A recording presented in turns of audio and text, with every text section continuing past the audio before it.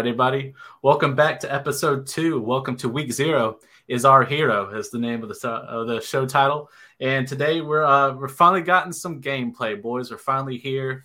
We got week 0 in the midst. We finally got everything dropping this past week, whether it's FanDuel, DraftKings, PrizePicks has some new stuff that's up for us as well. And we're here to break it all down. Of course, we're here to help you with those type of places. And this is the Bet on C2C podcast, so welcome in as well. Of course, I'm Brandon T. Sanders. You can find me at CFF University. Over here on, I believe I'll point over here is Ethan Sowers, at Ethan Sowers. Of course, I have down below is Mr. Chris K, at Realist Chris K. Boys, welcome into the show. You guys excited for some football finally? It's about time. Very excited. Yeah, we're so close. It's awesome.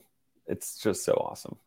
I find myself super giddy right now, and just with excitement. It's getting a little harder to sleep as we get approached. It's like Christmas for all of us, basically. And all these lines are dropping, all these values, and we're watching, seeing how it is, and we're seeing, the contest starting to fill up a little bit, but not as fast as we usually see in week 1. So that could be an advantage to us. So that's something to pay attention to as we're going on as well. So we want to start in week 0 because we're degenerates. We want to start when the iron is hot and there's money to be had. And that's what we're here to kind of help you out as going with. First, we got a little housekeeping before we get started. We're just going to start first, of course, campusdecanton.com. That is the website that we are under and the banner that we fly. Of course, everything that you can get as far as tools. There's the guides that are out currently as well. Different memberships. We also recommend the NIL tier that we talked about last week. That's where you're going to find all our DFS content this year. It's going to be under that lock and key. So if you want to go check out the NIL tier, it is $7.99 per month, or you can do the whole year. I believe is $80. All the guides are $60 total, so you're only paying an extra $20, and you have content to DFS as well as the other premium articles that the Campus of Canton crew puts out yearly. So go check that out to come along with as well. And of course, I want you guys to go check out Nick's page, Nicholas Ian Allen. He is CFP Winning Edge. Of course, we have the website on top of there as well. A lot of stuff that you're going to hear in the next coming weeks. You're going to see a lot of, stats and things like that. It comes from his website and his spreadsheet. So he kind of helps us out. He has the data. He has it through the past 5 years. So it's very data-driven and very accurate. So when we talk about defenses being ranked certain things or an offense being ranked certain things, for example, or a power ranking, I kind of go off of his don't trust the RLAD stuff. That's not our thing. This very shoddy stuff. I want to do with the super direct stuff. So we want to go and do it through Nick ourselves. So please go check out patreon.com/CFP Winning Edge. I think it's as cheap as $5. So go check them out as well. All right, boys, before we start and get started, was there anything, mind-boggling that you wanted to bring up before we hopped into some PrizePicks? Was there anything on your mind? Oh, we lost Chris for a second there. We lost Chris, but we'll get him back in a second. That's okay. Just in terms of moving into week 0, I think that just something to kind of keep an eye on and pay attention to with PrizePicks specifically is really using the movement that we're seeing on the lines and being able to use that for our cash games. I know I touched on it a little bit last week, but being able to check out the movement on those popular lines, I think really is signaling kind of where that ownership is going to be in our cash games. Yeah. It's a fair point, and I wanted to bring it up as well. Yeah, you're right. I think if we need to take a look at PrizePicks versus cash play in DFS. That was a point that you wanted to kind of drive home. I think we were talking it off camera as well. When you hit on these type of things, that's where, like, if you hit the 5 or hit the 4, you're definitely making it in. He's back. Hey, buddy. Hey. I have no idea what just happened, but we're here. You're good. You're good. We're just talking about how we're looking at PrizePicks as a supplement to cash games, and how PrizePicks, if you do hit the 4 or 5 or even hammer a lot of money on the 2s, that you're making more in cash. What were your guys' thoughts there as far as replacing cash plays with PrizePicks or props like Underdog, for example? What are your guys' thoughts there as we move into the week 0? Well, I think if you like the lines, it's always going to be better to spend it on the lines. If you catch them early, right? Like the stuff that we caught early last week, you're never going to beat that, right? Like the only thing that you lose by doing that over like a cash game on DraftKings or FanDuel is that you lose like like the fact that somebody could play someone hurt or just a bad play that you truly believe is a bad play type thing. I thought that was a really interesting idea. Ethan said it in like kind of like a background Slack channel with us. And I was like, that makes a lot of sense. Like, why invest $50 in a cash game contest when I can just spend 50? The problem is you have to, I don't know. I see both sides to it, but there's pros and cons for sure. Yeah. The argument I laid out when we were talking about it was, why invest your $50 trying to hit on the 8 guys that you think are going to be performing well, versus if you get that line early in the week, you can find 2, and instead of playing that as a double up, you can triple your money if you find 2 that you like early in the week. So, I mean, not only are there less variables that you're trying to hit on and project correctly, you also have that 3x versus the 2x. I mean, I know there's the triple ups that DraftKings also runs, but I personally would rather take my chances on the Prize Picks game. If you do Prize Picks early, it's way better than doing a triple up. Yeah, and it's compared to a head-to-head matchup in a lot of 50-50s. You're not paying any rake, whereas you would be there. But then even if you're playing like the cash games that you're winning the 10, but you're also having to place more than the top half, like maybe it's 100 people in the contest, you have to finish 40th to win the $10 on a $5. So I definitely see the merit in it. And maybe it's a thing where hey, I missed the drop of stuff on Tuesday and it got bumped or it got taken off and now I can't get to it. Maybe that's when you do it, but I definitely think there's some merit to it for sure. Yeah, I think that's a good supplemental. If you can't hit it on the early slates, which we're going to talk about some ones that we were able to hammer pretty early, and hopefully there's still some that are fairly the same. I'll lean on Ethan as we get into that segment as far as what might have changed. I know he's been keeping track of that kind of stuff, but if you can't get to on Tuesday, if you're a Friday and you're like, hey, man, I'm finally able to sit down and put some stuff together, yeah, that's where you probably want to play the cash ones, especially the double ups, the head-to-heads, the ones that you got a good lineup and it's just chalk and that you can kind of just – win the 50-50, be over the 50 percentile. I think that's the way to go as well.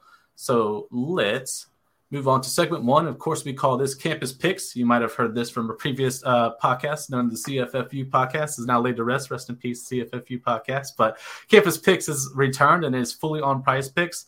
And the way that we want you to join us is by using the promo code. We got the promo code C2C.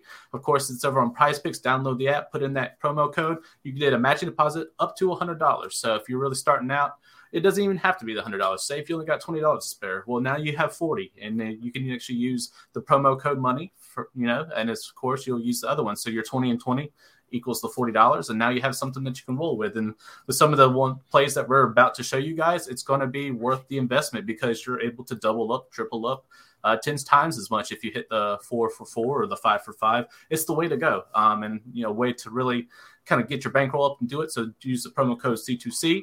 I believe it helps you with an NIL membership as well. I believe Chris Moxley was saying that as well. Also, please go check out the morning show that's going on as well. You'll have Chris was on there the morning before. Fresh out of COVID, so bless his heart. He did the best he can, coughed his way through it, but he's showing you where the lines are there. But he's also showing you, hey, you can get the promo code and help with the membership. So please go check that out. But let's move on, boys. It's time to talk week 0. We have it all lined up here. I decided to go for the 5 for 5. Chris wanted to do the solid 2 for 2. And then we had Ethan go 4 for 4. So this is perfect because now you have 3 different examples of how you can actually play at Prize Picks and what you're confident in. You're going to see some stuff that looks very similar, and you're also going to see some stuff where we varied a little bit as well. Does anyone want to go first, or do you want me to kick it off, boys? Why don't you go first, Brandon? Let's let the host rock it to start. All right.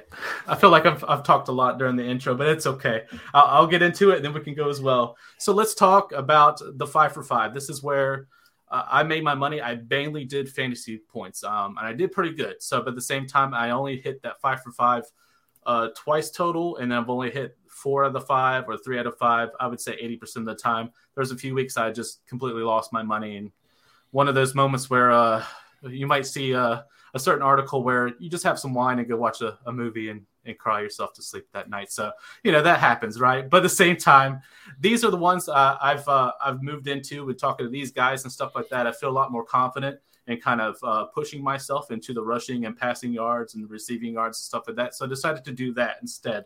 So for me, I'm going to start out with Mr. Mike Wright, the most vanilla name of them all, with the over of 185.5 passing yards. He does take on Hawaii, who is dead last at defense in returning production, and they're 106 overall out of 131 teams. That doesn't scream a very good defense or a very good challenge. Even with a struggling Vandy team that can only put up maybe 200 yards on this team, I think that Mike Wright is capable of it. I think Chris said something that Mike Wright could probably drop 300 yards on Hawaii, So this isn't out of the realm of possibility. It has gone up. I believe Ethan said when it first started it was 165 or so. Ethan, if you confirm. Yeah, I want to say it was actually 152.5 when that line dropped, and then it has actually jumped a little bit now. It's already up to 200.5. So you got in there 185. Not as early as I'd like, but I did get in there. I believe it was Wednesday morning, so shortly after they released it. But, hey, I got in there. 15 yards, man. Like, I would say, Moxley's done an amazing job, by the way, on, posting some of, the comparisons and the percent differences and stuff. But, some of them are so small, but there is enough. This one is 15 yards. I still like it at 200.5. That's probably the border of where I would bet it. But I think he could go for 300 and it wouldn't surprise me at all. Yeah, I would say if it, go ahead, Ethan. Yeah. The only thing that kind of scares me off of that number, creeping above 200 is his rushing upside. I'm going to touch on that in a little bit, but I start to question, how much of that production is he going to get on the ground with a defense that isn't experienced and might not be able to contain quite as well. Right. Yeah. I'm going to say if it goes any more of the 200, it's, I'd say it's getting too close to perfect or right at the right amount where we start to want to fade or say, hey, it's too right. Let's move on to a different prop. But if you're able to get in early, please pat yourself on the back. I think this is a good over and an easy hit. Let's talk about the other quarterback that I chose to go with. I went with N'Kosi Perry. He's very effective with his run game. He's a decent dual threat. And just as good as his passing, he was easily able to rush. It was only 26 yards against Charlotte last year. I was talking to Ethan off camera. Charlotte hasn't really changed much of how they play, but neither has FAU. If anything, Charlotte's offensive line's gotten a little sketch, but at the same time, that doesn't affect the offense that's playing on the other side of the ball with FAU. So I think this is pretty much, if you're looking at last year, and of course I referenced Fantrax, N'Kosi Perry went for 26 over them. That's an easy over for me, especially when it was only 9.5. I'm not sure where that's at now. Currently, that might have gone up or stayed the same. But if it's at 9.5, if he did 26 on Charlotte just by just running around, basically, and not really forcefully pushing the ball downfield as he was basically scrambling to just gain yardage, I think this is a clear over. What do you guys think on N'Kosi Perry hitting over on 9.5? Yeah, we are still at 9.5 as of 7:25 p.m. Central Standard Time on Tuesday. So not to date us too hard there, but I like it. Really, I mean, this prop is all about, do you think Charlotte's going to be able to sack Perry a few times? Yeah. He's going to rush for more than that, but the sack yardage, if he gets sacked twice, that might come into a little question. But I like this prop. I think Charlotte's defense got torched all season last year, so I'm on board with that. That wasn't one that jumped out at me originally, but I see why you're on it. Yeah, I think you nail it, right? I think it comes down to sacks. Sacks come into play with rushing yards and in college, and I think the times that he has I think I wrote about it a little bit for the night slate. He went for 36 plus yards 4 times in limited action. In 2 or 3 times, it was just straight negative. He's going to be a productive runner as long as he doesn't get sacked. So, against a team like Charlotte, you're not necessarily as concerned. If this was first thing team that comes to my name is Ole Miss, a solid Power 5, obviously not Bama, right? But those types teams, because it's not realistic for them to play them, but that's when you worry about a sack, right? That's when you worry about 25 yards of being sacked. So I like it, and I like him as a DraftKings type play, generally speaking. I think it's really interesting, and we'll probably talk about it a little bit when we get to it. But like, I think that the early slate or the main slate and the night slate is like a completely different quarterback grouping, which is funny because it's like you get these 3 studs and then you get like Mike Wright, N'Kosi Perry, and Chris Reynolds. So it's, and I know you love Reynolds, Ethan, but like it's just such a funny difference. But yeah, so it should be. I like that one. I don't like it. I don't like Johnny Ford at all, so I'll let you have it. But I do like the Perry one to lead you into that, Brandon. So the Johnny Ford one I thought was an easy win, but we have heard news that that's going to be a more of a split type situation. However, let me talk about Johnny Ford and what he did to Charlotte last year, because if it ain't broke, don't fix it, right? So love me some Johnny Ford with the simple fact that last year he smashed the 49ers for 92 rushing yards and a rushing touchdown, 1 reception, that being a 32-yard touchdown. So even if he's sharing the backfield, he might lose some of those touches and maybe some of that yardage. But if he can still receive out of the backfield, I still think the fantasy points are there. He equaled 24.9 fantasy points against Charlotte last year. Of course, that was the middle of the year, so FAU had time to kind of do it. I get it. This week 0. We're seeing a new year of FAU football, basically. But for 16.5, even if he just, I believe this is still 1 point PPR versus the 0.5 that we might see at a FanDuel, right? Mm-hmm. But the 1 point is where, Johnny Ford could still get it done. Only had 1 reception last year, but it was a touchdown, so it's an extra 7 points to go along with it, right? So as long as Johnny Ford can be near the end zone and be able to be productive,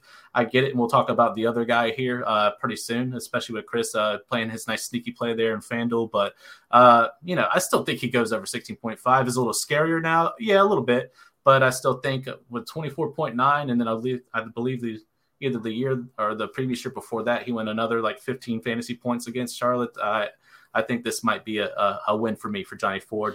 Seems like you guys might differ a little bit. If you want to give me your thoughts there, and we can move over to Isaiah Williams after that. I would just say my counterpoint to the whole like McCammon should be, and I wrote about it a little bit. So this is just continuous NIL, promotion here. McCammon is the starter technically, right?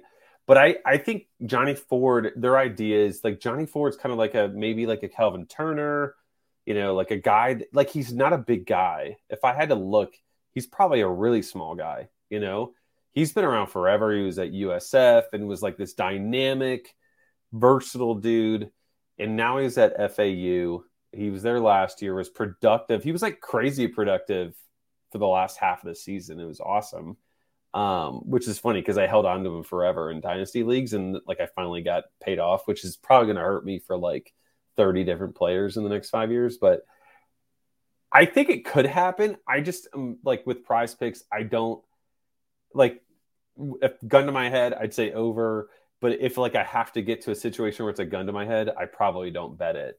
And that's where I made the comment earlier, is because I just don't like to make those, like we said last week. That's all. Yeah, Chris, I think that's kind of where I'm at on it too. I pulled up the game log from last year. Interesting though, Johnny Ford only had 8 carries in the game last year, and he still had 92 yards and a touchdown. Like just crazy explosive against a defense that's Charlotte. Yeah, exactly. And N'Kosi Perry only had 11 passing attempts and still threw for 225 yards. Like crazy efficiency numbers with all of that. That being said, I mean, Florida Atlantic has split their backfield before. I'm not super turned off by the split as much as I am the number. I think that number is just really banking on his explosiveness, which isn't a bad thing because that's his bread and butter. But I don't want to have to rely on that with the lines that we need. Yeah, because he's not a volume guy, so you need a touchdown is the problem there. Yeah, and with the other plays on the board, I would have gone elsewhere, but same thing. I do think he hits the over, but I'm just not comfortable on it. So I looked real quick, Brandon. Mm-hmm. I know we have C2C guys loving height weights, so let's see how much you are on brand. What do you think Johnny Ford's height and weight is per ESPN's page? I think Johnny Ford is 5'9", and I bet he's like maybe 170 soaking wet. Is that pretty close? He's 5'5", 175. Oh, I didn't. He's like a little bowling ball. He is a baby bowling ball. He's that 6-pound weight bowling ball that you get when you like trying to get the form right. But no, here, like Johnny Ford found the end zone twice in 2 different ways against Charlotte. I think he just has Charlotte's number, so I'm going to go with it. But I wouldn't recommend it to others if it's scaring you, especially with the news of another running back with the or status. So for me, I'm still playing Ford, but at the same time, I can see where, like I said, I'm a little bit more scared than I was maybe about 3 days ago when I thought Ford had the backfield by himself, basically, if that made sense for sure. Another just thing that puts me off a little bit more, I know LeJohntay Wester is kind of like a gadgety receiver that they've got too. You know, I wonder him being there for another year if he gets some of these passes that maybe Johnny Ford would have gotten. Who knows? I mean, I'm just combing through that game log from last year and see, you know, Wester was utilized, but not really.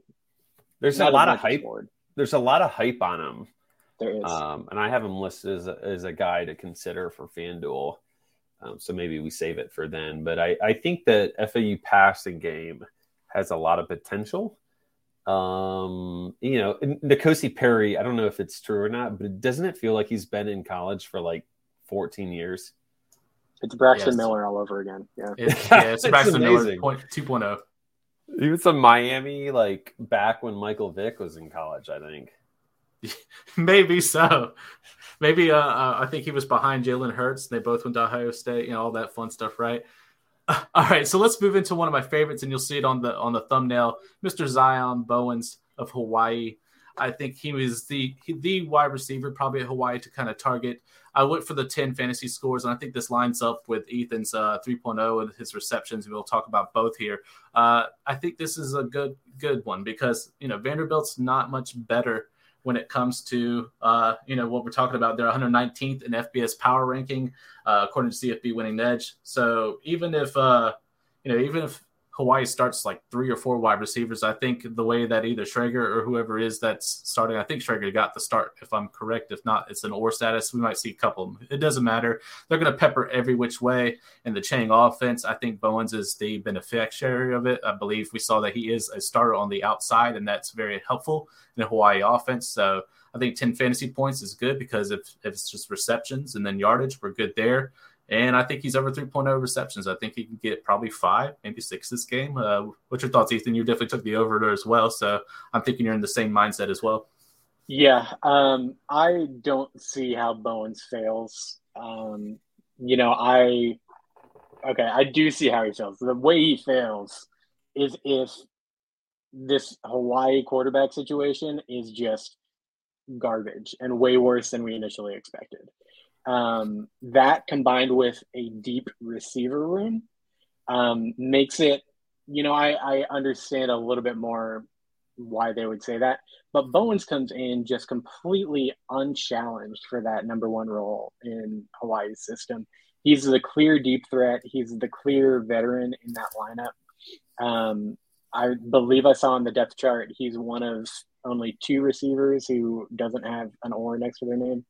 Like, there's a lot of fluidity in that room, but his role is cemented. I don't, like I said, I feel like the receptions kind of insures you a little bit against poor quarterback play, rather than the fantasy points. But at the same time, I mean, he's a deep threat. His ADOT is going to be, I mean, I haven't checked it, but it's got to be pretty well established. So I don't think that the fantasy score is any different than the receptions. I would hammer that as well. Yeah, I think for me, I think we're all in agreement. That's a great option. And I think, I'm sorry, I'm doing a draft at the same time. It happens. It's draft season. I think like for him, he's a big play guy, right? As Ethan said. So like yards was at like 49.5, right? Like he could literally do that with 1 catch. I think receptions is great. Like, I think he's going to get 25%, maybe better, in terms of targets. And then fantasy points. It's kind of a combination. Do you want to just say maybe he catches a 40-yard touchdown and then you don't have to worry about it, right? Like, all those are in the realm of possibilities. I would lean with just the straight receptions because 3 gets me a push and 3 feels so low. But I think all 3 of them are great. And I think that like the coaching staff is all they've done is hype them up.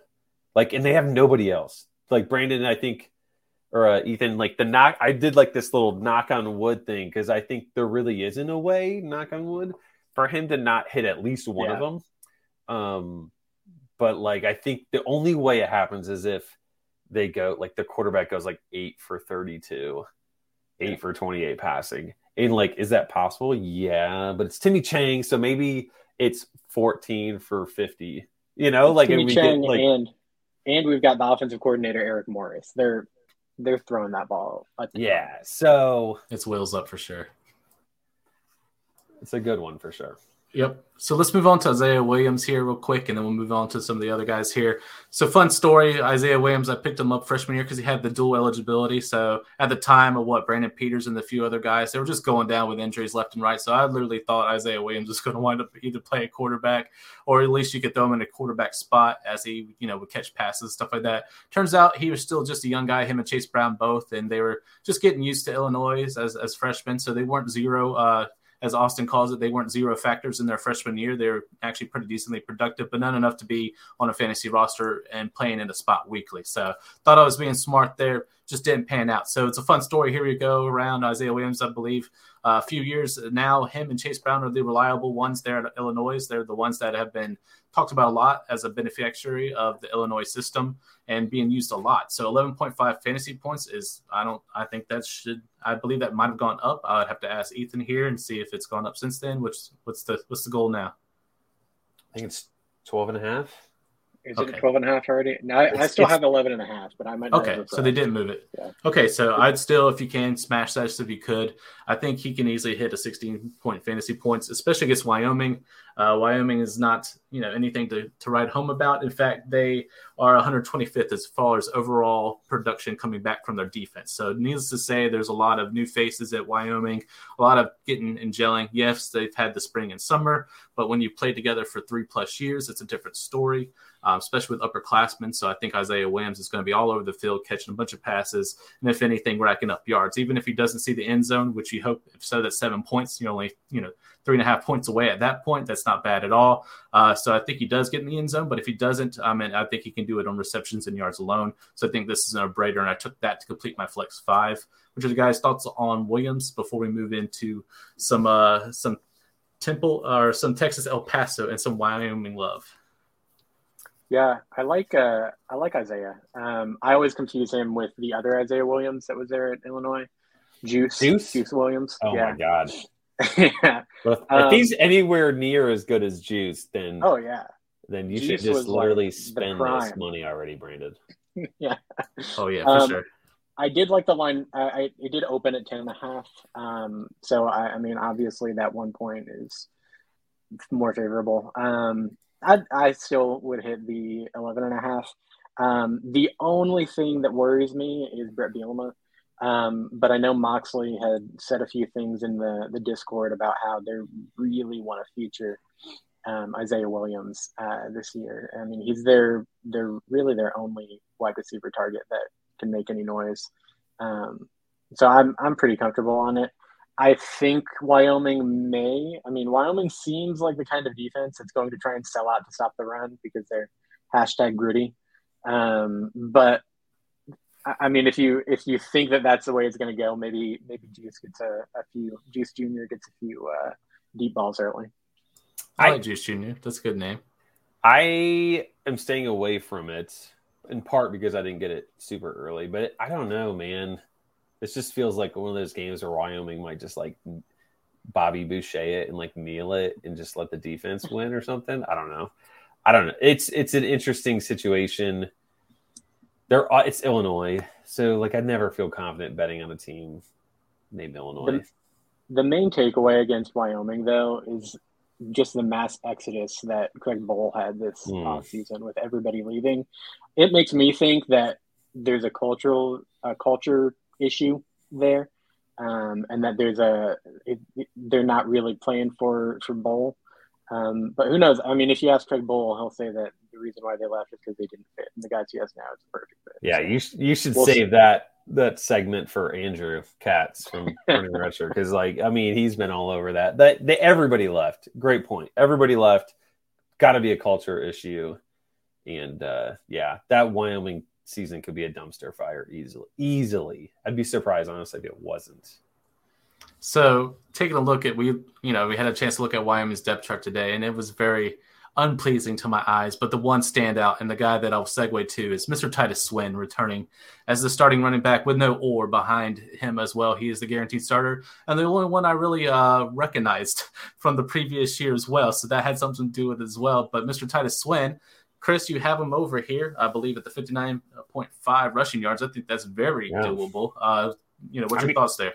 I mean, that's a good running back. I mean, he's going to get 15. I have him at over 15 carries, and that feels conservative to me. He's a 5 yards per carry guy. I think I have him somewhere around 75 in terms of yardage. I mean, that feels conservative. Like, the only thing – and the thing is, right, like, Illinois is going to get up. What does Wyoming do when they're losing? Do they just panic and throw? That would be my concern. Otherwise, like, Swin pushed Valladay last year. Like, Valladay didn't get the heavy amount of carries that I thought he would. And part of that was because Titus Swin has been an awesome running back in college. I mean, he's like a 4th or 5th rounder in best balls. I really think he's a good running back, obviously. But saying I'm going to go 60 yards or better doesn't even mean that, because that's not that much. It's crazy. That feels like a crazy line to me. Yeah, it's definitely a favorable line. I think that line definitely has jumped since it broke. But the only thing that, I'm here playing devil's advocate on a lot of these. The only thing that scares me off of that a little bit is that Bielema's teams tend to play their best football when they have more than a week to prepare for it. I know last season they came out, they beat Nebraska week 1. I pulled up the game log there. Outside of Adrian Martinez, who's kind of a when things break down, I'm going to make something happen player. I mean, the Nebraska running backs combined for, like, doing quick math here, like 40 yards total. So it's interesting. I still think that this is a playable line. You really just need Swin to break off one. I expect him to get 24, 25 carries in this game. And you're expecting average 3 yards. Can he do that? Of course he can. So where do you, out of curiosity, where would you rank him compared to Nebraska running backs? Oof. Irvin, Grant, Ramir Johnson. I think those are the big 3. I think he's better. I would take a Nebraska offensive line over him, though, over what he's playing behind. Yeah, so I would agree with that. I agree. I think he's more skilled, but I think the offense in general is going to be a step behind Nebraska. I also think that they are going to run him into the ground this year. I mean, he is the only offensive weapon that's even remotely scary. Hey, give me 22 carries for 66 yards. That's that's fair. Yeah, I think Swin's going fairly high in CFF ranking too, if I'm not mistaken, as far as running backs, just because of the usage alone. So if we're talking about usage, this also applies to CFF and your starting lineups and stuff like that, as you'll see the guys start talking week 1 and things like that as well. So let's move into UTEP, and this will lean into some of Chris's when we do some line play here at the end of the show. But Tyron Smith of the wide receiver there, you got him over the projected fantasy score of 10 points. Why do you like Smith there at UTEP? So I like him just like Zion. I like him in all 3. I like him yards, which is around 50. I like him in receptions, which is 3.5. He is the number 1 guy for UTEP, not even close. His contention is a 7th-year receiver who's listed as a backup and just a random junior that maybe saw 24 targets last year. I have like receiver 1 for UTEP. You're going to get, I think it's like 29% usage. You see those guys last year. They were awesome. That's Cowing and Justin Garrett, right? Like receiver 1 and receiver 2 were awesome there, right? Last year. So love that aspect to it. Hardison's a veteran. Is he going to throw for 300? No. Do we need him to? No. Like 50 yards is nothing, right? And it's North Texas. Like I think I know that that's a C2C team there. Like we're all on the bandwagon, and I am too in terms of like I love a lot of their offensive players. But like they're going to give up points. Like let's be real. Like their defense was average last year. I think they were literally like 61st against the run last year in terms of yards per carry. I don't remember what they were against the pass, but I think they've been hyping him up all off season. I think like for him to get 3.5, I think it's 3.5 right catches and then 10 points and like something like 50 yards. I think all three of them are great options. How many times do you think UTEP's going to be throwing the ball? That'd be the devil's advocate. I think. Let me see if I can pull it up real quick. It's not a ton, and I'll lay out while you're looking it up. I'll lay out my train of thought on that. So Deion Hankins and Ronald Awatt are in the backfield. Hankins on Fantrax has some dual eligibility wide receiver running back, which I think is kind of comical. I don't think he's going to be catching the ball that much, but maybe he'll surprise me. I am just kind of curious. North Texas, we picked on North Texas defenses for the past few years. They play up-tempo on offense and get a lot of plays, which means you're going to leave a lot of meat on the bone for the other side of the ball as well. So, but Phil Bennett, I believe, is their defensive coordinator, who had some time at Baylor when they were nationally relevant. So I'm a little bit worried that North Texas's defense may be getting better. I know they had a big middle linebacker he entered the portal for like 2 or 3 days. He's an all Conference USA linebacker, and he was persuaded after 3 or 4 days to come back. So I feel like they might be cooking something up on defense that is competitive. But I think this line is well in play. Again, though, I mean, Garrett and Cowing were kind of outliers. They're kind of the first UTEP offensive weapons to really jump out at wide receiver. So I'm wondering how talented Tyron Smith is, if I'm honest. I have them at 30 passing attempts to 38 rush attempts. So they're definitely going to be definitely going to be run heavy, and that's like their best strengths, right? Like Awad and Hankins are awesome, and they're both healthy now, right? Like Hankins played through a shoulder injury all last year. Awad came in and was very good, and Hankins struggled and still was decent. So, I just feel I have a lot riding in Tyron Smith. So we'll see. Hopefully, I'm not wrong here. I like it. And I mean, by your estimations, then we're expecting maybe like 6 or 7 targets for Smith. So I think 10 points is easy on that. As I say, that's very close to the 10-point average, so that's not too bad at all. All right, Ethan, wrap us up with the Jordan Travis and David Davis picks that you have going on here. Yeah, I'm going to touch on Mike Wright just a little bit too with his rushing upside. I think that he is he's going to be the fastest guy on the field. He can be a huge headache for Hawaii. I'm mad that I didn't get this line sooner. It was at 24.5. It's now at 29.5. So again, I mean, it kind of plays into the N'Kosi Perry situation. Sacks are going to be the main thing. If Hawaii can get some sacks, that's going to be an under. As far as Jordan Travis, I touched on it last week, so I'm not going to spend too much time here. I think Jordan Travis at 214.5 is easy over. I think Micah Pittman is going to have at least one 30-yard big play, explosive play. And I think that they're going to be able to get his confidence up moving forward with the LSU game next week. I think they're going to want to see him throw for 250 yards to say, hey, you can do this. You're the guy who we're starting on. We're going to lean on you. You've got it. And then that Dawood Davis line, the Travis line and the Davis line have moved a little bit. Travis jumped up 10 yards to 224.5. Dawood Davis's fantasy points is now at 15.5. So they are climbing. I'm not sure if anybody's touching that Austin Reed line now at 350.5 in passing yards. Just wild that they're projecting that, but I mean, we've been saying it all off season. 70% of Bailey Zappi's production is still incredible production. So I like that Dawood Davis line at 13.5. I prefer him to Corley this week. We'll probably talk about that a little bit more in our DraftKings segment. But yeah, I think that 13.5 is an easy over. If you guys have any thoughts or concerns there, let me know. And I can only hope that 350 actually happens just for our stake in DFS. But if I'm going to bet on it, heck no. That's no thank you.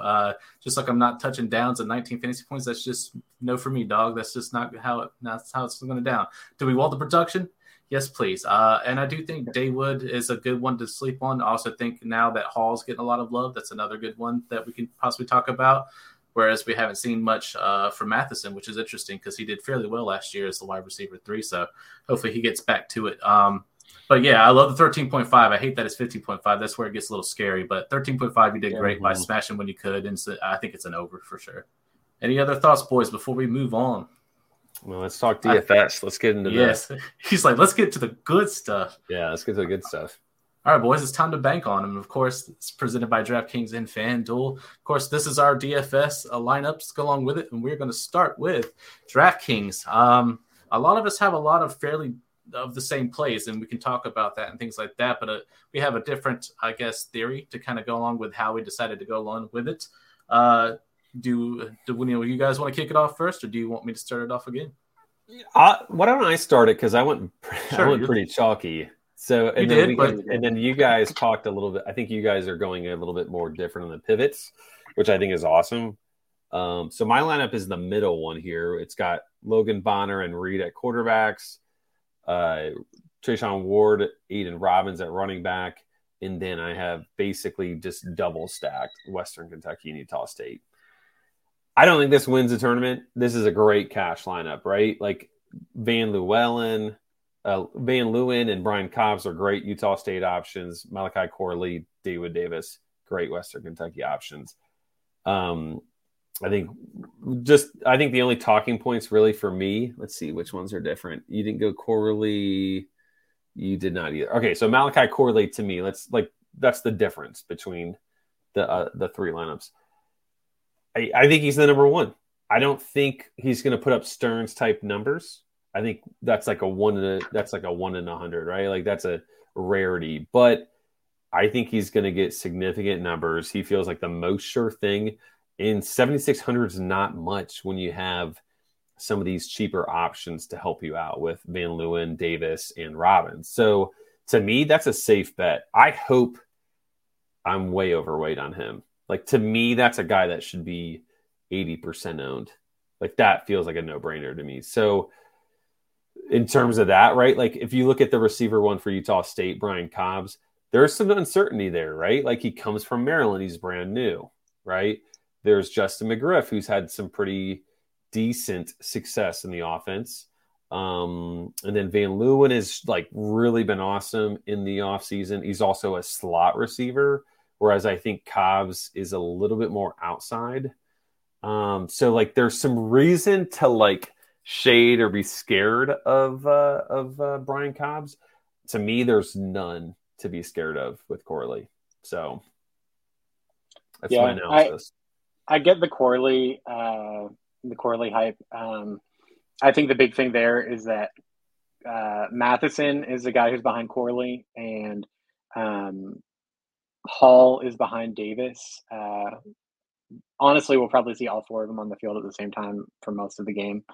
But there's similar roles. Corley's, that slot guy, same as Hall. Davis and Hall are the X outside guys, while Corley and Matheson are the inside guys.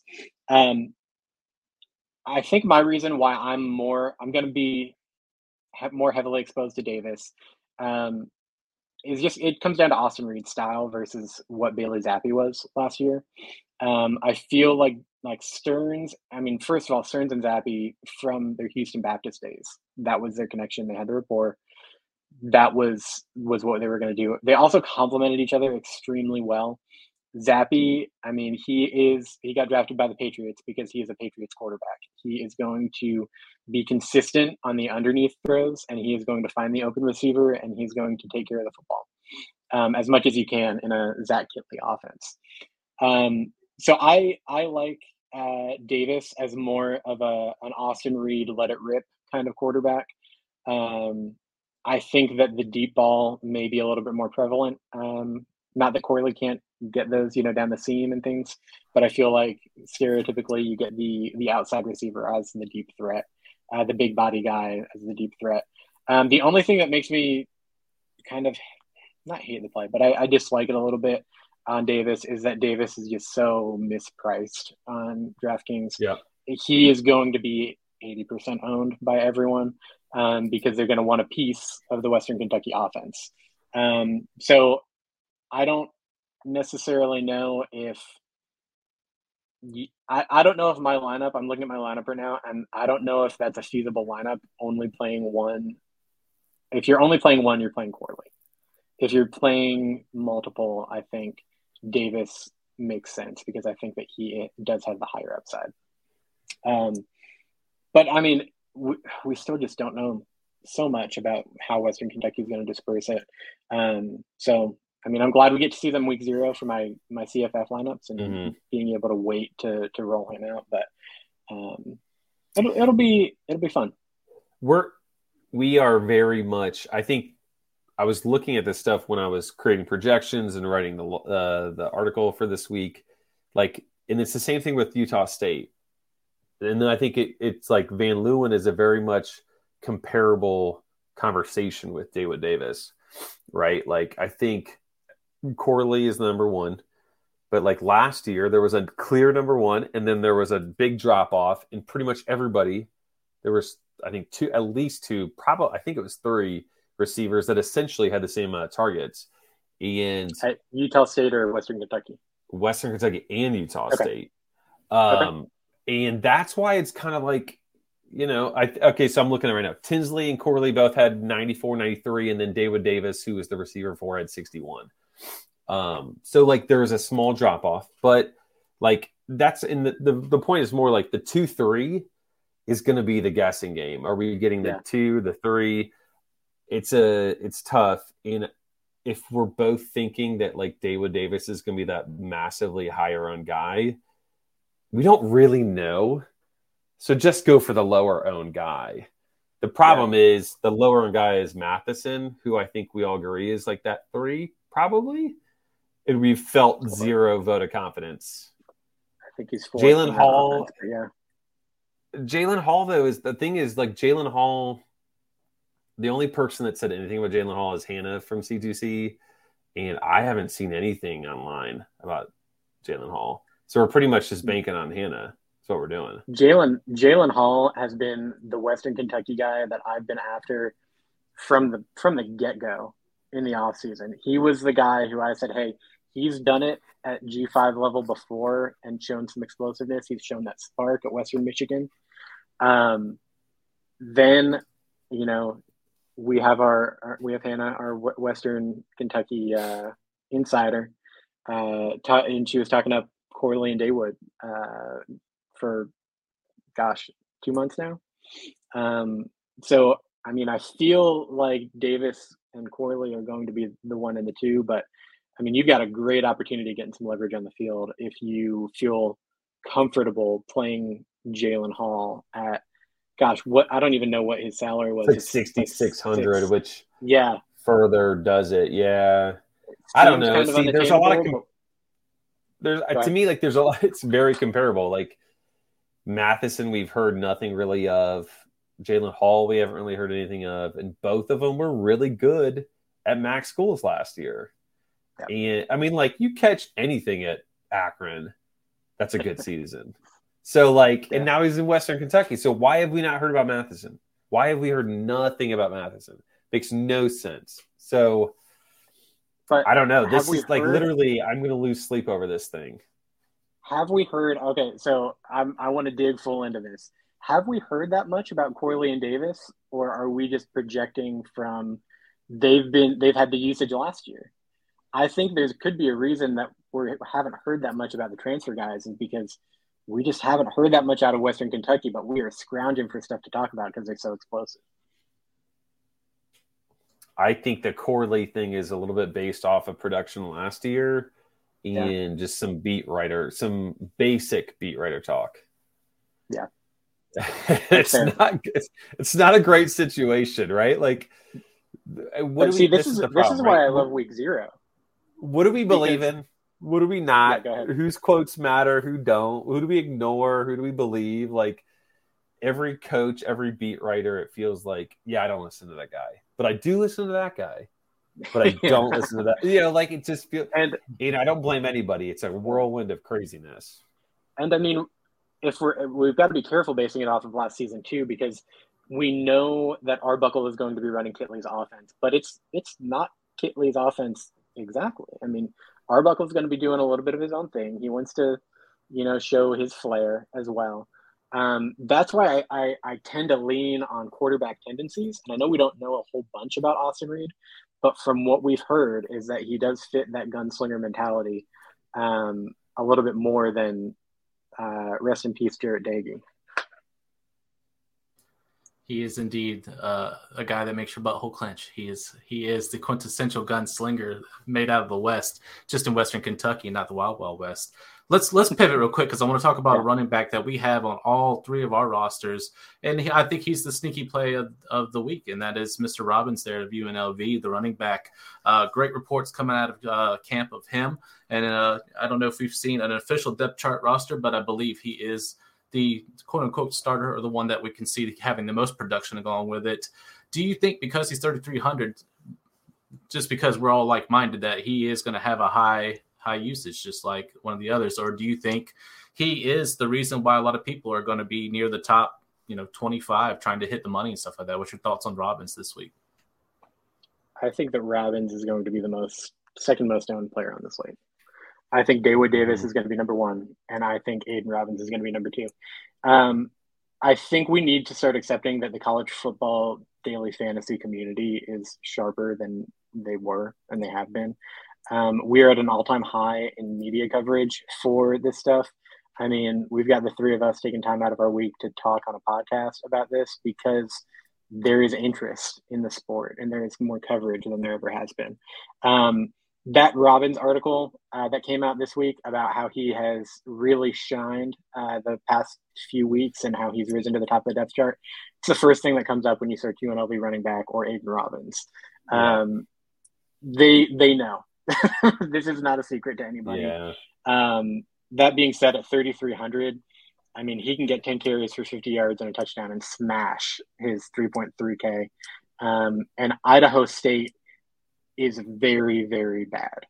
They have allowed, I think they only allowed under 350 total yards per game twice last season. One of those was against Idaho, which has to be like the lowest FCS school as well. Dude, I used to love Idaho, man. The Kibbe Dome is great, man. Yeah. So good. Also, sidebar, Idaho State has a great arena as well. When they play Idaho, they call it the Battle of the Dome because they both have these really small, eccentric domes that they play in. But whatever. Robbins is a smash. Give me all of that. I think that UNLV offense is well in play. Yeah.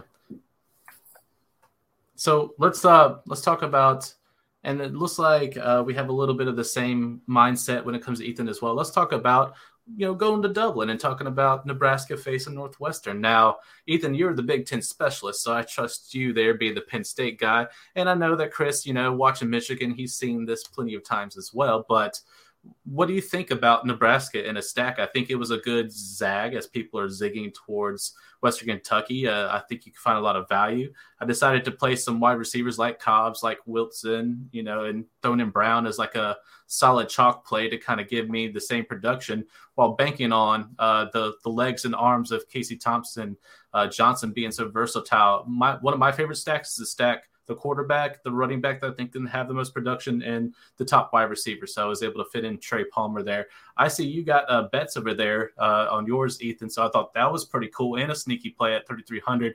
Why do you like bets as far as your stack versus saying going with Johnson overall.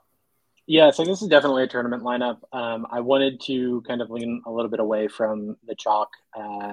Utah State, Western Kentucky is going to be the very smart double stack. I went with Betts mainly out of necessity. I mean, I had 3,500 left, and he was the last to fill in. But his profile is kind of interesting. When we see a new quarterback go to a team, I am always intrigued with what's that going to do to the guys down the depth chart a little bit more? I think Xavier Betts has flashed a few times, but he's never been able to get it all together. If I'm correct, I believe he had some injury issues his first year in Lincoln. And then last year, I mean, Adrian Martinez, Hasman Martinez, he struggles getting the ball downfield. I think Casey Thompson is a great fit for what Whipple's going to do. And I know Whipple's offense last year was able to support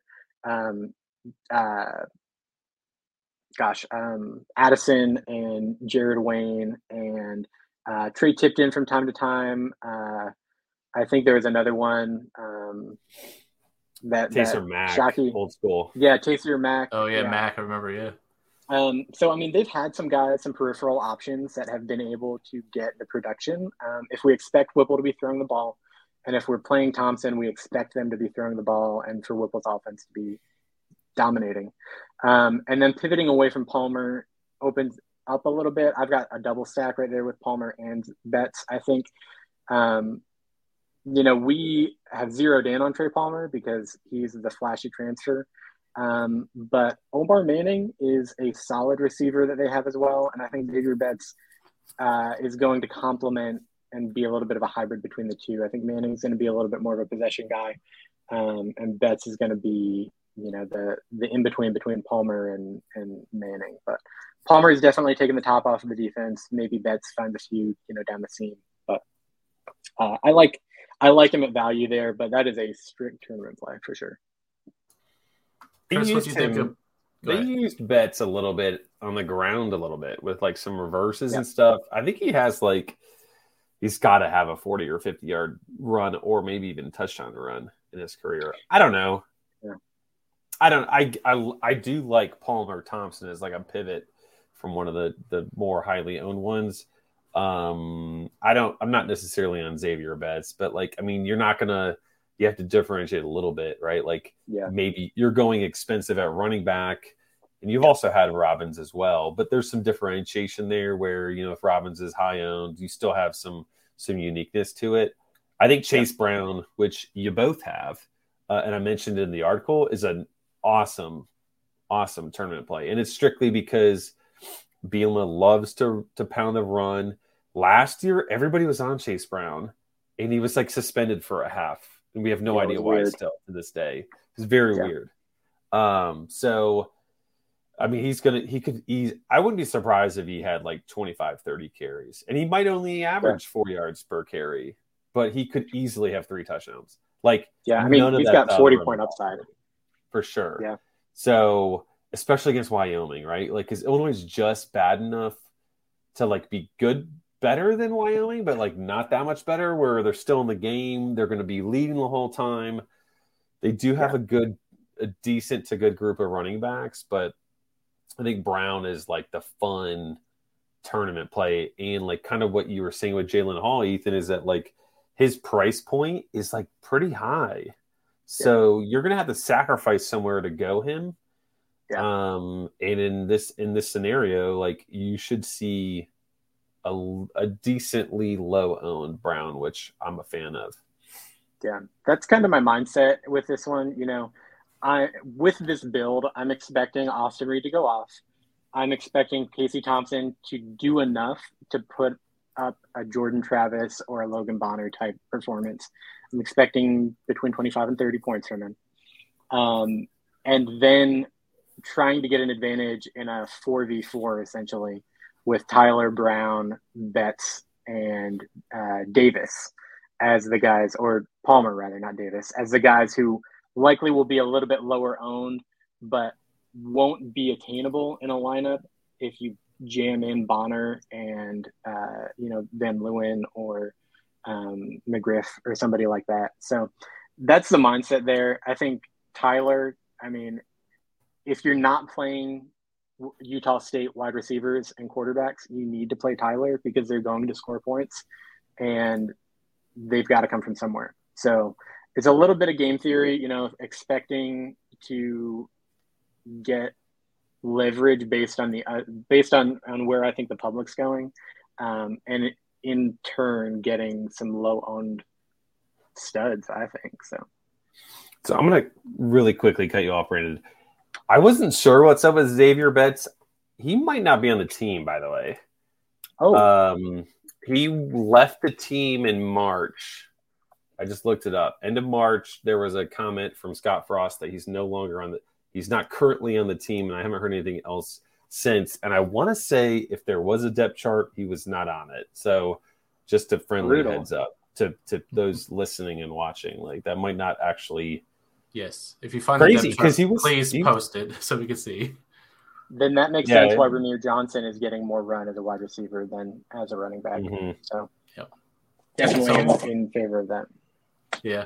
So I want to talk about real quick because it looks like me and Chris had similar ones where we were looking for filler but not too expensive, and we looked at Florida State. So I went with Wilson at wide receiver. You went with Ward at running back, which I think is a pretty good play. I'll go first. I think Wilson, he was the one that has the most experience with Travis coming in from Florida State overall. Wilson had okay production. You saw the fantasy points per game. I think that's projection. But when I looked on Fantrax, he had around like 10 fantasy points per game. Nothing crazy or anything like that, right? But he has the most experience with Travis. I think though we know Micah Pittman is he's the stud. He's the one with the most pedigree, moving over. I think he gets that thing. But I think when push comes to shove, not saying that Jordan Travis is going to really have any issues with our FCS friends over there or anything like that. But if he's looking for a safety valve for something to dump it off with, I think Wilson's got the chance to do it. So he was my pivot. So then I could, force Brown in there and get the bigger guys like Reed and Palmer and Cobbs in there as well. But I do like Ward at 6,100. Tell me, Chris, why'd you pick Ward? I think he is a projected starting running back, if I'm not mistaken. Mm-hmm. If not, he's sharing. But what's your thoughts there? It's like a 1A, 1B. I like him a lot more on DraftKings than FanDuel. His FanDuel price is higher. He's also effective in the passing game, which is always a benefit on DraftKings, right? Like the PPR can't hurt. But I think like he should I have him at just over 2 targets. I have him at like 92 rushing yards on 13 attempts. Yeah, he's going to have some big plays. But it's FAMU, right? Like there's no reason for FSU not to do awesome. The concern would be Jordan Travis just takes it all up, right? Which he can. He's effective at the goal line. I'm not worried about Trey Benson. I think Trey Benson's a solid play. I don't love him. He's priced higher, but Ward's shown to be effective. He was good last year. I wrote that he had 2 catches in 8 games last year as a backup to who was that? What was his name? The backup, the starting running back for FSU last year, the huge game against Notre Dame, and then he kind of did nothing the rest of the way. But he was a backup, right? And he still was fairly effective. It was Corbin, right? Jason Corbin. That's who it was. Thank you. So I like him. I like the 6,100 price point. It's probably going to be enticing to many, but I'm sorry. They play Duquesne. I say Duquesne because it's just funny that way, but same thing, right? Same type of matchup with Duquesne there as FAMU. So, I don't know if pairing him with Travis is the brightest idea, but like considering the price point of Ward, it could certainly work out just fine. Yeah, I didn't really want to do a stack or anything of FSU, but I thought it was a good filler, especially Ward and Wilson. I think those are pretty decent plays. Any last thoughts before we move to FanDuel? Because I know it's a little bit different pricing, so we got to talk about that. But yeah, just a quick thing on FSU running backs. Duquesne lost their starting or their leading 6 tacklers on their defense from last season. So I think logic tells us that big plays are going to happen. So I like that Ward play a lot. So he's saying wheels up for Mr. Ward there. All right, guys, let's move into FanDuel. And the main thing I wanted to say is that the pricing is a lot more steep on the players that we really, really loved. So for me, I wanted to pivot back to a cheaper QB option. So that's where I took a look and I was like, you know what? I think Chris is on to something. I think if we played Bonner, we played Cops together, that's a really good one. That opened up for me to do Reed. Of course, I was able to get Corleone with this one and Davis. I took Robbins. He's 7,300, so he's a lot steeper. So please keep that in mind. Between FanDuel and DraftKings, that is a big deficit, which I don't understand. I don't know if that's going to change before we hit Saturday or what's going to happen. And of course, Roshan is still 5,300, so he was only $100 less. So I was able to kind of make that happen. For me, this is where it's chalky, but at the same time, like FanDuel, I just find it to where unless it's like us and the guys that are been doing this for a little while, not a lot of people are just going to go with something like this. They're going to try to pivot. And the cool thing is the one that I put in for is the free one. You can do up to 3 entries. So, a little note, I did one with a stack of Charlotte. I did Reynolds. I did Dubose. I even threw in Shedrick Bird, even though the offensive line of Charlotte is. But if he's a pass-catching running back, that's not terrible. He might just be running for his life. We just hope he runs for positive yards instead of negative yards. But, there's ways you can play it in different stacks that you can do. For me, I wanted to put in one lineup, and that's the one I wanted to share, where I was just really confident, where I was like, I could probably still place – I might not hit the mega one, but I could still come out with a really good chunk of money if we went this route. What do you guys think on this one? And it seems like we have similar picks here, kind of as we move into the FanDuel section. What are you guys' thoughts? Yeah, I think the big thing, Ramir Johnson, you mentioned he is a little bit cheaper on FanDuel accordingly. They get rid of that extra flex spot in FanDuel, which forces some harder decisions. I'm a little bit less into full team stacks in FanDuel because of that, because you can't run it back with somebody from the other side if you really like, 2 of the guys. And then if you do run it back with that other receiver spot, then you can't stack with your second quarterback in the super flex. So definitely some lineup construction strategy that you have to consider with FanDuel. I thought that Ramir Johnson's still a good play despite only getting half a point per reception on FanDuel versus DraftKings. I love Grant DuBose. I'm glad he's in the main slate here. That's going to be how I kind of differentiate with from the DraftKings. I think DuBose is going to smash. And then I went with the guys who I think are going to be the alphas, both big body receivers. I think both are red zone options more so than their peers on the team. So that's kind of my thought process through all of that. Yeah, Ramir Johnson's interesting, right? Like he's cheaper on FanDuel, right, than he is on DraftKings, and like that's like really saying something considering the price, like how pricing works on both. The half point PPR, I don't know what they're gonna do with him. Is he a slot guy? Is he a Kelvin Turner? Is he just getting hyped up and we'll see 2 targets and 3 carries? Like all of those are possible, but he should be, I think, like there's no reason for him not to be loaned. Which, hey, if you're going to make it, take a chance like that, you have to have him be low owned. We have a lot of similar type build besides that. I went Larry McCammon instead. I don't love it, but it's just so cheap that like if he truly is in fact the RB1 for them, like there should be points scored, bigger body guy. Johnny Ford's not going to steal the goal line touchdown. So, I don't hate it considering what I built afterwards. And I think my one note on this is like that 7,000-ish type area is really interesting. You have Wester, you have McGriff as Ethan put together on his lineup. There's Ricky White. Let me see who else I put here. There's Jalen Hall. And there's also Pittman from FSU. And Ethan had mentioned earlier that he thinks like a big play is possible. I don't like Pittman on DraftKings. But like it's $7K on FanDuel. Like I'm a lot more intrigued by that. And I think all of them are great tournament options. It's more a matter of which one are you like feeling? Which one do you have that gut feeling with? So I think my lineup's, again, going to be a little bit more chalky. I think the differentiation would be like Trayshawn Ward at 9K is like you're banking on him having a good game for sure, right? Because there's other running backs that are around that price point that you're avoiding, like Chase Brown.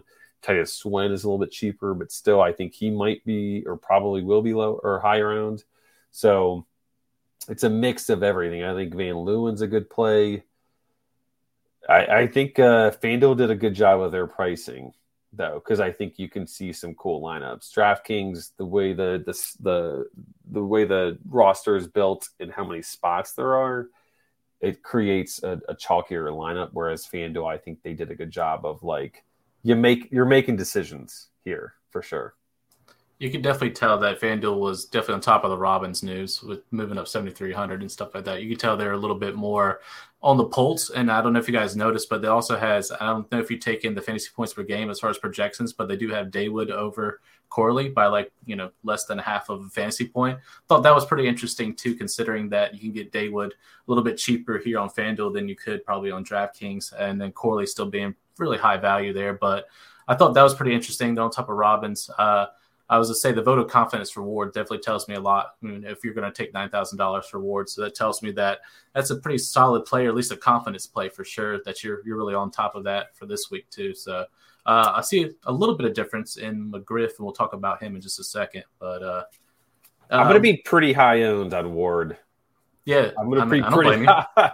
I am worried to an extent, but there's a lot of things to like. I think I'm worried about a lot of stuff in week 0 because it's week 0. We've literally seen nothing, but like this is one of those situations where it's like, you want to ease into it a little bit, but like you should play your typical bankroll. I think if you have done the research, like because we're all playing or potentially more aggressive. Because if you've done the research, we're all playing on the same foot. And if you've done the research and you've gone above or you've been able to find stuff, like I wish Aiden Robbins wasn't announced as starter. Like I would have loved for them to give an or a just not announced it, because you would have gotten him at a better ownership. And if you've done the research, you would have found out that 6'3", 230 running back that they love, that like is playing out of state. Like even if he's the backup and gets 12 carries, like that's still a great spot to be in for his price on DraftKings. So if you do the research, you should feel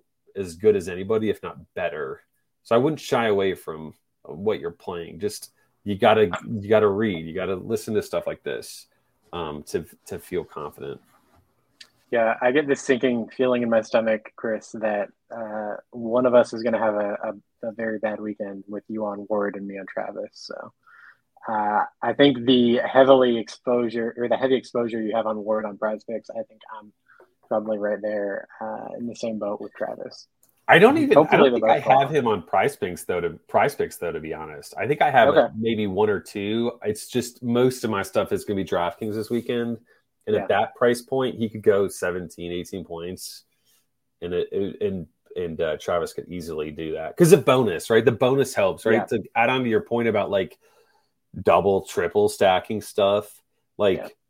You would go quarterback, running back, receiver because you can get the extra 3 points on a big game, right? But like you're not getting that on FanDuel, so you should consider that, right? Like Austin Reed has less value here compared to DraftKings. Like he's not as safe because of the 300-yard bonus, and three points feels like nothing, but like when you're at the top of the leaderboard and you're in second place by 1.7, like. You wish we were playing DraftKings. Especially if his ownership is where we think it is. If his ownership is where we think it is, that 3 points is a huge differentiator. For sure. Yep. And just to reiterate that, FanDuel is 0.5 PPR and not the 1.0, just for those that are listening. So keep that in mind. Like I said, a lot different of a strategy, or, makes you think about different things to go along with it. One last one I wanted to talk about. I think we touched on McGriff, but talk to me about, I think you said something about LeJohntay, but what do you think about Wester there at FAU with Perry there? I see that you're kind of throwing him in there. Was that more of a confidence play or just a value play? What was that for, I think, Chris? I like him as a receiver. When he's gotten a lot of hype in the offseason, there's not a lot of guys to like compete with him. Like they moved Javion Posey, like a quarterback for them, over to receiver. I think Johnny Ford is going to be in the mix for like the second or third most targets on the team. And we've talked about him. We like him, but like if that's your receiver 2 or 3, then like your receiver 1 should get a good bit. Right. So you have to like Perry to like Wester, in my opinion, especially on FanDuel where you like if you're picking a receiver, you pretty much need a touchdown or like a huge yardage game, right? Like that's where you get your points. So if you like Perry, then you should stack him with Wester. But he's just gotten a lot of hype, and I think at that point, right, like I've listed off 4 or 5 guys of that same range. I think McGriff will probably be the highest owned, and Wester's probably going to be one of your lowest. I think Ricky White would be the lowest, but like Wester would be close, and that should be something you think about. Yes. All right, boys. I think we've gotten it pretty squared away. It's time to draw the line. Of course, this is through DraftKings Sportsbook. This is picking our favorite lines of the week. So I got the graphic up here. Started out with Vanderbilt. Spread, -8, not the -3,500. I'm not going to keep it safe, guys. I'm not here to stay safe anymore. The guys pulled me out of the easy 3-foot pool area and drugged me into the deep end. So I was like, hey, if I'm going to put my stake on something, I can't play it as safe at 3,500. So I'm going to -8. It was -7 up until like today. Once again, Chris Moxley is a viable source of information. Please go follow him at Chris Moxley 19. The man, he's got a really good one. And of course, in the show too, he was talking about how he likes the -7s, the -10s, those type of numbers that you see in football when it becomes more even or stuff that you don't see. A -8 is a little bit harder. I'm still thinking that Vandy's going to probably take this. I'm hoping by a touchdown and a field goal. So I'm thinking, even 10's possible. So the -8, I'm still okay with. If it goes anywhere like -9, I don't like that at all. Because that means a safety has to be involved or something weird like that. I'm not into that type of situation, but I'm going to take Vandy -8 against Hawaii. I know there's people in there saying smash the underdog with Hawaii, which I think is a good play. I mean, honestly, if you're trying to go against the grain, the +8 from Hawaii is not terrible, but have you seen how terrible Hawaii is? And Vandy's not much better, but between the two, I think Mike Wright and the crew gets it done. So I'm taking the -8 on the spread there. Chris, you decided to go with UTEP, and they got the +1 still. Even today, nothing's changed. Are you still pretty confident in UTEP taking the +1 win? Yeah, I like that one. Veteran quarterback. You got 2 stud running backs, a great returning receiver, which we've talked about. Like I was surprised by that. Like North Texas is. I know like Moxley, influences lines here, but like, I don't feel that good about, North Texas. Anytime on, like maybe if they thought Gunnell was going to be quarterback, you could call that a reasonable line, but like Austin Aune could throw like 12 for 28 and 4 picks. Well, actually he wouldn't because he'd get replaced, but like that could happen. Like, I would take it. I mean, not that it does anything, right? Like I would just take it money line to be honest, but I like the run game. If UTEP gets up, you have a veteran quarterback, a great quick moving receiver, and then you have 2 running backs. Like they call Hankins Tankins, which I think is great, and I'm down to call him the rest of the season, especially if he pulls through for us here this weekend. But yeah, I was very surprised at UTEP. I did a double take when I saw UTEP was +1. All right, and Ethan, you have the over and under of over 59 in the FAU Charlotte game. Is it the case of no one plays defense, so everyone benefits type situation, or do you have a narrative here going into the over under? Yeah, I mean more or less. My thought process is that I'm high on Charlotte's offense. I've been preaching that for a few weeks now. We look at how efficient Florida Atlantic was against Charlotte last year, and Charlotte is just garbage time gold. They rack up those points. I'm not nearly as confident in the fact that Charlotte's going to win this game as I am that we're going to get oodles of points. I think it was at 57 when I had originally seen it.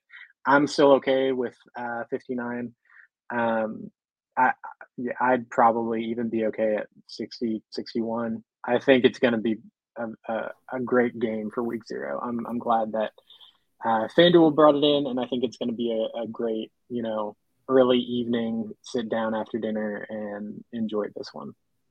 Is it on CBS Sports Network?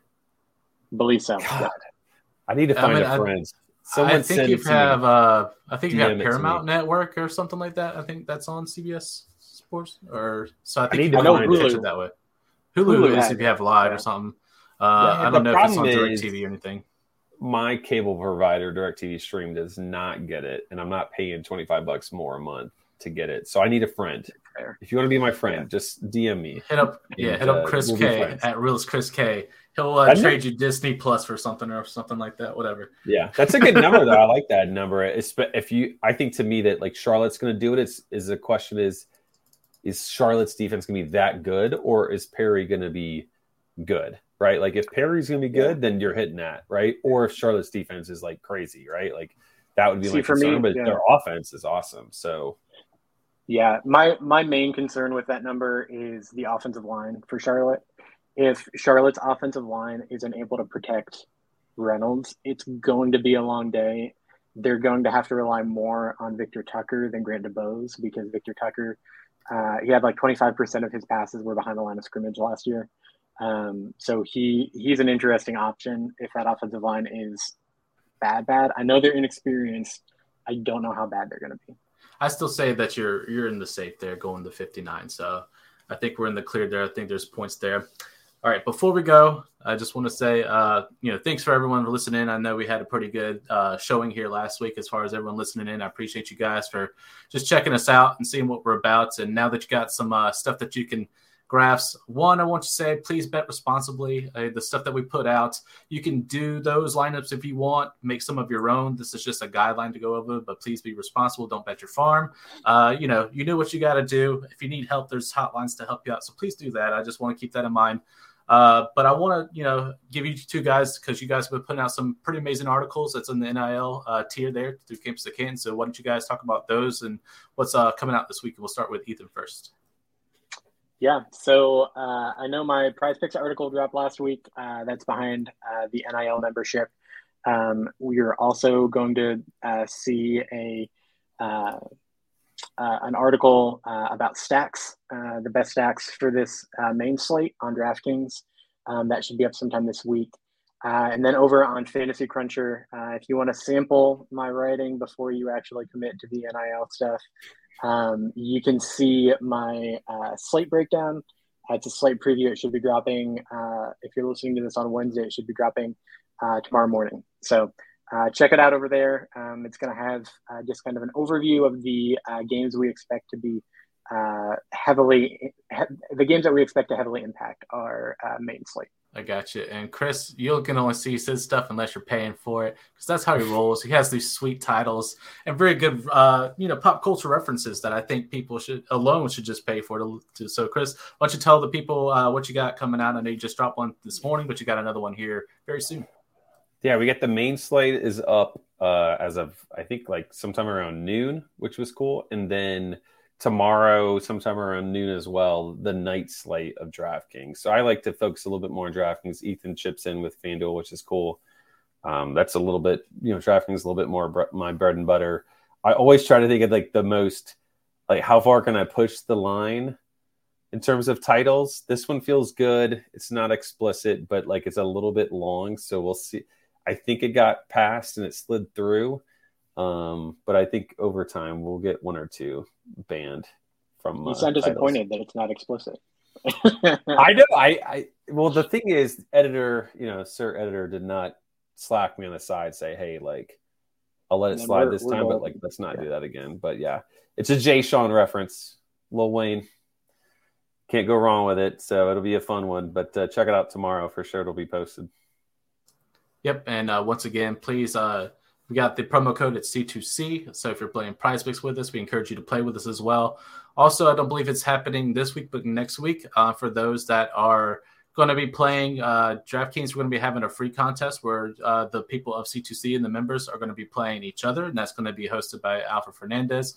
You have a chance to win a home field a gift card, and that makes me want to play because I have a ton of Tar Heels retro shirts that I want. But if you're, one of 130-something teams and you want a retro of each one, I know Chris has a pretty sweet collection he's already started as well, and I know me and Ethan will quickly catch up, I'm sure, here pretty soon. Regardless, if not, we'll have at least Penn State and Carolina stuff nonstop. So hey, homerism to its core. But hey, if you want to win a gift card, plus you get to learn how to play DraftKings, and this for there as well. We'll be having an episode here, not next week, but the week after, with our friend Jared Palmgren at CFF Jared, and he's newer to DFS, so it'll be a great opportunity for us to show him the ropes, but also teach you guys playing for the very first time. terminology, thesis and stuff like that as we show you some of our lineups and what we're doing as well. Also, check in next week. We got the Gridiron Scholar, Mr. John Laba, an OG in our community. He is an OG. He was the man that I looked up. He was the first DFS article in CFF that I saw. He was the very first CFF article that I saw. So the man holds a lot of respect for me. So I'm definitely excited to have him on here next week. It'll be a good time. He'll give us our analysis and maybe throw in some of his picks that he would put as well. So it's going to be a good time from all four of us. So definitely looking forward to that. Guys, anything else before we wrap this up today? Well, I would just add, at Burning the Red Shirt, we call him Lob City. So he's got the best nickname in the biz. I mean, what a great guy. He's like true CFF advocate. So that'll be a fun one to do. Also has one of the best laughs in the CFF space. So it'll be fun. Hopefully he won't be too sad if UConn gets destroyed. But hopefully UConn shows up a good showing, so he won't be too sad. I know he cheers for Michigan, so maybe there'll be hope that he'll feel better that Michigan's got a week 1 matchup coming up as well. Ethan, you got anything else, man? No, I'm good. All right, guys. Well, we thank you for listening in. It's been a little bit of a longer episode, but we want to make sure you had y'all covered for week 0, and we hope to see you guys next time. Peace.